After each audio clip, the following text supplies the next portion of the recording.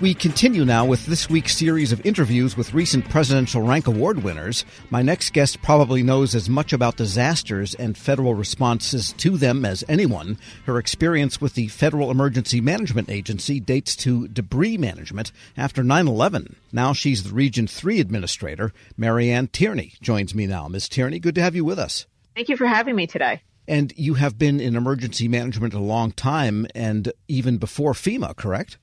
Yes, I have been in emergency management since 1999, where I started with the New York City Emergency Management. All right. And your first immersion, I guess, in federal response was in the moments after 9/11. I kind of consider that the pre-Katrina FEMA. And there's a different FEMA in some ways after Katrina. But let's talk about the FEMA of the 9/11 era. What happened and what did you do in relation to the debris afterwards? Yeah, well, I worked really closely with FEMA after 9/11 because I was one of the leads for the recovery operations that the city was undertaking. So there were a couple aspects of that. First, the debris operation, like you mentioned, moving debris from ground zero. I worked really closely with the Army Corps and with FEMA on that. And then also FEMA's reimbursement program, the public assistance program. I did a lot of work with our city agencies and FEMA on reimbursing the city for their costs associated with 9/11. It sounds like there was a financial management and accounting type of task, but also a physical task working with people with front-end loaders and dump trucks. Yeah, that's a really interesting aspect of emergency management is that it can involve both extensive field work, but also significant policy and desk work. Yeah. And so what's your educational background, experiential background that got you to where you could juggle both of those halves of the task? Well, I went to American University. I have an undergraduate degree in political science. And while I was at American, I participated in several internships, including one with the DC Emergency Management Agency and one with FEMA back when I was in college. And then from there, I, like I mentioned, worked at New York City Emergency Management, and while I was working full-time, I went to NYU and received a graduate degree in public administration. All right, and just going back to that 9/11 time, then you saw this, the aftermath anyhow, physically with your own two eyes? Yeah, New York City Emergency Management was located in 7 World Trade Center, and so on the day of 9/11, that's where I was in our Emergency Operations Center. And what prompted you to leave the city government and join FEMA?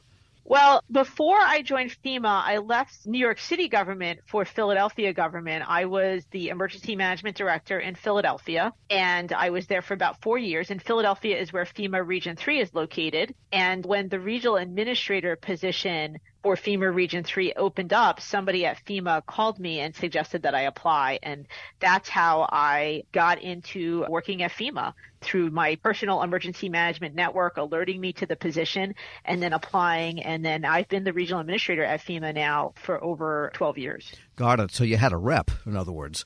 Well, emergency management is a really small community, especially at the more senior levels. And so it was nice for someone to alert me to the position. And of course, then I had to go through the whole SES process to apply and be qualified and approved. Sure. We're speaking with Marianne Tierney. She is Region 3 Administrator at FEMA and a recent Presidential Rank Award recipient. And then it wasn't that long then till, I guess, Region 3 was the main response center for Hurricane Sandy? Yeah, so I started in Region 3 in 2010, and Region 3 is we cover the mid-Atlantic states, and there was, at the beginning of Hurricane Sandy, significant concern that Region 3 would be severely impacted by that storm. Then, fortunately for Region 3, unfortunately for FEMA Region 2 and New York and New Jersey, the storm shifted slightly north and really was devastating to the New York, New Jersey metro area. And many people in Region 3, including myself, responded to Hurricane Sandy to support New York, New Jersey, and FEMA Region 2. Right. 3 and 2 are kind of, I mean, it's a boundary in administrative standpoint, but really it's kind of one region in some sense, geographically and everything else. The Northeast is a very compact region. In fact, I can see FEMA Region 2 New Jersey from my office in Center City, Philadelphia. Right. And I want to talk about that. But first, I want to ask you, what do you think are the big differences between working at the city administrative level and at the federal level? Yeah, that's a really great question. You know, at the city level, every day you're directly interacting with citizens on a variety of daily challenges, water main breaks, building collapses, multi-alarm fires, special events. And so it's very tactical. And then coming to FEMA, we do a lot of direct services to individuals and communities through our disaster relief and recovery programs, but we also have a very extensive policy arm. We regulate the floodplain. We are involved in offsite nuclear emergency planning. So the scope of what I do at the federal level is much broader, and the scale is much broader. I would say that's the main difference in my observation. And what do you think it is that got the Presidential Rank Award for you? That's a great question. I mean, it's really humbling to have been bestowed this award, which was obviously a remarkable accomplishment for any senior executive in the federal government. And for me, I look at it as really a reflection of my team. No leader does these things alone, and it really takes a whole team to lift you up, to lift the whole organization up. So I really credit the work of the FEMA Region 3 team for my success in being recognized. And I think our collective success over the past 12 plus years that I've been the regional administrator, that this is just a reflection of the team. You don't do anything like this alone. And it seems like FEMA has done a steady job of improving relationships between the federal entities and the local emergency management entities. I mean, I think Katrina, again, down in New Orleans, was a pressure test for that relationship and for how response should work. Does that seem to have been a turning point in that management aspect of the intergovernmental relationship, do you think? To be direct, even when I was working in New York City before Katrina, I had very excellent relationships with our FEMA regional office and the individuals from FEMA headquarters. Every organization has watershed moments, right? Has moments that change the trajectory and the dynamic of that organization. And certainly Hurricane Katrina was one of those events for FEMA, and FEMA, through congressional action and through organizational changes, made substantial adjustments to how they operate and their policies post-Katrina. And I think that's been reflected as the agency is much more operationally focused, leans forward. Congress gave FEMA immense authority post-Katrina to pre-position resources and people so that they were not going to be late to need. And I think we continue that evolution through a variety of events, whether it was the Hurricane Sandy Recovery Improvement Act, or during COVID and now post-COVID, FEMA has made substantial adjustments to its operations. And part of the ethos of emergency management is continuous learning and improvement. And I think FEMA has shown that over the years through many of its large events. And do the regional administrators get together either virtually or in person periodically? And when you do, what do you talk about? Yes, we are connected almost daily. I talk to my regional counterparts.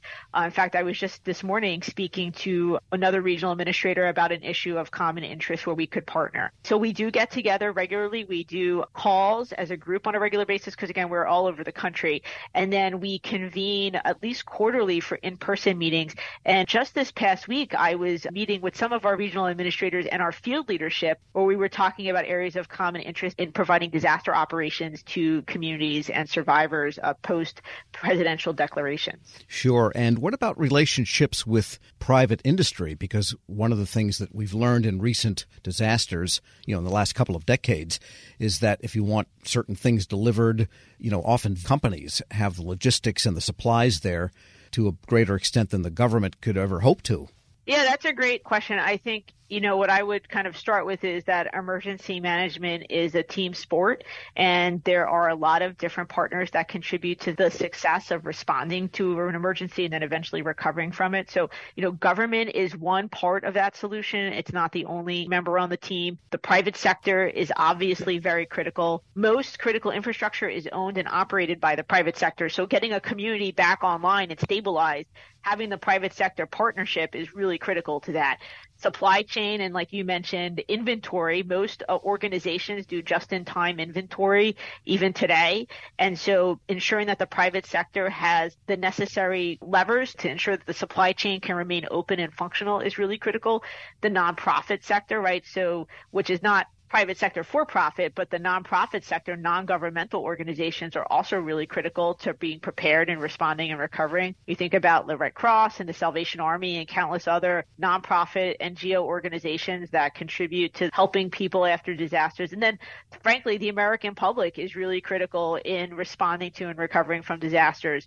Normally, in most disasters, it starts with your neighbors. It's people helping each other. Neighbors are the first responders even before 911 arrives. drive. And final question, do your friends, family, and neighbors ask you what they should stock up in their basements just in case? My neighbors usually take cues from if I'm tying down our porch furniture, whether they should be getting ready or not. So yeah, no, we definitely take a signal to the rest of the block in our neighborhood, and certainly I get a lot of questions about what I have in my go bag. Yeah, sometimes I wish I lived next door to a FEMA regional administrator. Mary Ann Tierney is a Region 3 administrator at FEMA. Thanks so much for joining me. Hey, thanks a lot. You have a great day. And she's also a recent Presidential Rank Award recipient. We'll post this interview at federalnewsnetwork.com/Federal Drive. Hear the Federal Drive on demand. Subscribe wherever you get your podcasts.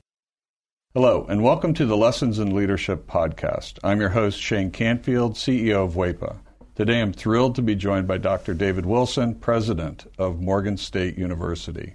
David has had a fascinating career and has garnered a long record of accomplishments from more than 30 years of experience in higher education administration. Came to Morgan State in 2010 from the University of Wisconsin, where he was chancellor of both the University of Wisconsin Colleges and the University of Wisconsin Extension. Before that, he held numerous other administrative posts in academia, including vice president for the University of Outreach, associate provost at Auburn University, and associate provost of Rutgers. And when we were talking earlier, too, you had just mentioned that you had a wonderful nomination at the American Academy of Arts and Sciences. And David, thank you so much for joining me. Shane, it is indeed a pleasure to be invited into this conversation with you. It's not in your in the short bio here, but I also know you served in some capacity in the Obama administration. Yes, I did, as a matter of fact. As I was leaving the University of Wisconsin, where I oversaw the UW colleges, I accepted the presidency at Morgan. And on my way into the presidency at Morgan in 2010, my name was advanced to President Obama to be considered as a member of his board of advisors on historically black colleges and universities. And so I accepted and served there for 8 years during his 2 terms. Amazing. You've had a fascinating career at numerous universities across the U.S. How did you become passionate about the education field, and what are some of the biggest lessons that you've learned? First of all, I was made aware of a quote by Horace Mann, who was a great 19th century educator who really gave rise to public education in the United States. And he was the first to utter the phrase that education is the great equalizer. And why that resonated with me was because I grew up in abject poverty in rural Alabama, and there was no law in Alabama as I was growing up that required black kids to go to school. I was kind of shut off from formal education on a consistent basis. I didn't get a chance to go to school full time until I was in the 7th grade. We lived on property there that were owned by the white landowners. And so the owner of the property, a white woman, would bring down to this little shanty that we lived in, and she would bring Look and Life magazines. My mom, she would make us as children plaster these pages of Look and Life magazines against the wall of this little shanty to keep the cold wind out. I would take a kerosene lamp and go around the walls reading those articles in Look and Life magazines, which is when I first came across the phrase of Horace Mann. From that point on, I committed myself, to education. It's an amazing story, and 2 things occur to me. One, it's almost incomprehensible that this happened during our lifetime. That to me is almost shocking. It's also truly inspiring that you recognized that you could do more and sought out to do that and were successful at it. So when you think back on that experience, how has that informed, shaped, influenced your leadership position now as president of Morgan State? It had to have an impact, but how would you articulate that? So if you go back to that Alabama environment, what I saw, it was just so many people, my own brothers and sisters, who were 10 times smarter than I was. But my first 5 brothers were illiterate. They never got an opportunity to show the nation how brilliant they were. Therefore, I really took on this whole notion that my life had to be about ensuring that individuals who were drowning in potential and they didn't realize it would be in a position where they would realize it. I was never ever about positions that would enable me simply to replicate privilege. I don't care where you went to school. I don't care what type of family you came from. I think that's where sometimes we kind of get education wrong. We have institutions that want to define themselves based on how many students they don't admit. I'm about just the opposite, taking individuals who are absolutely stellar and don't realize it and bringing that into existence for them. You've had so many opportunities that you could do other things, perhaps at larger organizations. But you're where you want to be on purpose, by design, for the kinds of reasons you just talked about, that it's fulfilling. But can you talk a little bit more about that? There have been so many so-called top 50 institutions in the United States that have come aggressively after me. And, I flirted with a couple of them, and I went home to Alabama because these two were very serious. And my family is brutally honest with me, and they keep me grounded. So I flew down and began to talk with them about these institutions that were coming after me. I was thinking they would be impressed. And when I finished, my youngest sister said to me, "Now, are you finished? Clearly, we are not understanding why you would even consider leaving Morgan." It just reassured me that I'm living my purpose at Morgan. And it is joyful to be at a place where you want to be versus being at a place where others think you should be. One question that I always have to ask, is there one leader or maybe a couple of leaders that have inspired you, you mentioned Horace Mann, I don't know if that fits in this category, but what might be a couple of leaders that you remember that inspired you, that gave you purpose, helped shape your life?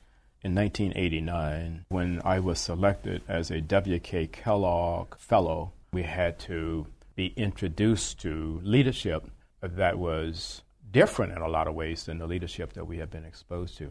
In February of 1990, Mr. Nelson Mandela was released.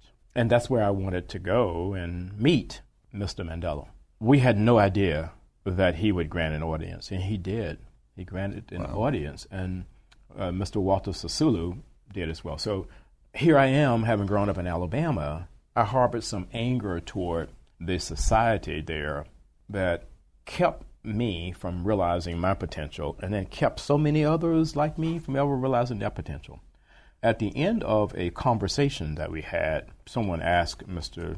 Sisulu, "We're leaving this conversation thinking that you harbor no anger towards a society that locked you away for 27 years. Are we leaving with the correct conclusion?" He said, "I harbored no anger or bitterness towards a society that locked me away for all of those years, because I and others like me knew that what we were doing was the right thing. If you commit yourself to doing the right thing, there should never, ever be any space in your heart for anger or bitterness." And that was transformational for me, and why I respect and admire Mr. Nelson Mandela and Mr. Walter Sisulu today. That is a great story, and it, with all the accomplishments through your life, I'm sure it had a great impact on your ability to go as far as you have, and you're still going. Well, I have a takeaway in terms of leadership lessons I've learned. We would be well served as a nation if I think we created these opportunities for young people at various stages to really, first of all, see the United States. And then we need that same opportunity globally. As a result, when you do that, you understand the history over here, you understand the culture over here, and you got to understand the world beyond an intellectual understanding. You want to think of your maturation in a way where your brain can never, ever, ever be hacked. So that's sort of the way that I kind of see all of that. That's brilliant. And being born in rural Southwest Kansas, flyover country, as they say, I can tell you that your comments about travel and getting out, not just reading about it, but actually traveling, it really is important. It's absolutely critical for someone's personal development. I happen to think so. Well, Dr. David Wilson, thank you so much. I love every single piece of today, but also your life story. It's really impressive, inspiring, and thank you for sharing it. Shane, today. thank you very much for inviting me to have this conversation with you again. And I'm Shane Canfield, CEO of WEPA. We'll see you next time on the Lessons in Leadership podcast.